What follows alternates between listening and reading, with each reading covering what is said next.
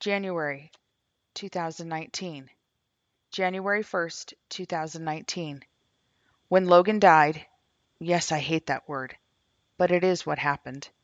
So many friends, best friends, church friends, family friends, coworker friends, and even distant friends, stepped into a world of unknown, my world of unknown, a world often absent of words, where scars can become obvious again, where their own scabs might be ripped to bleed anew, where there are no manuals or guidebooks, and where emotions can float on the surface.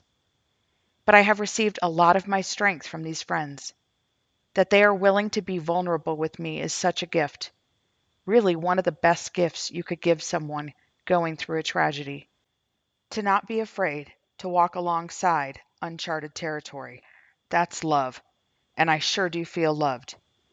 But sometimes people want to share a tangible gift, one that when they walk away or aren't in reach can be felt or seen, more than just cards and words of goodwill.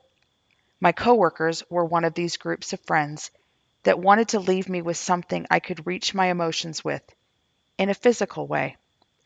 What's frightening about this, you wonder?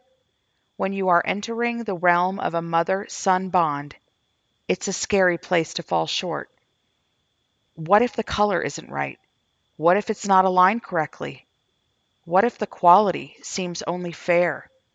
What if the end result is not what is expected or desired? What if a precious valuable gets destroyed or ruined in the production? What if the timing isn't right? What if the expected finish date gets altered? What if it brings up unwanted emotion in the creator? Can they finish? Will they be able to push through their own tears? So many what ifs when friends don't want to let each other down. And so I am grateful I have friends that are willing to initiate and undertake such a special and important endeavor. Most of you know it took me a year to venture into Logan's room and expose my heart to those intense feelings and emotions. But that is where the t shirts remained. So the project duration had to be extended. While sometimes it seemed ridiculous that I couldn't just walk down there, I prayed that I would know when the timing was right. I'm thankful I allowed myself to not worry about what others thought or conform to, what I and others might think is normal. There is nothing normal about this, and I continue reaching for every confirmation that these words are true.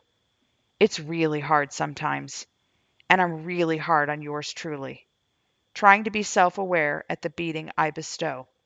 But that's really another post. I wish I could put into words what Logan's t shirts mean to me. They symbolize so much. T shirts were his attire of choice. From the time he could choose until age 23, I thought he would surely choose to get married in one. These shirts express passions of his, ventures of his, and even aspirations.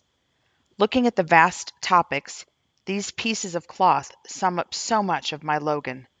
Logan shirts, my memories, were stitched together with the utmost love and created into new joy, an amazing quilt. This week, with an emotional exchange of hands, it came back to reside forever in our home and our hearts. While there are others to be thanked and hugged, I so appreciate each and every one of you. I am beyond grateful for the creative mind, intuitive thoughts, and talented results that Sprout Hunt made into one of the best gifts I have ever received. It's truly perfect, and I wouldn't trade anything about it. Well, unless you can put laminate on it to preserve forever. Thank you for being vulnerable.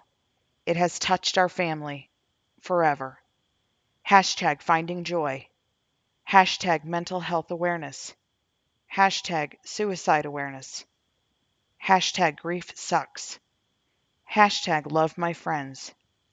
Hashtag thankful.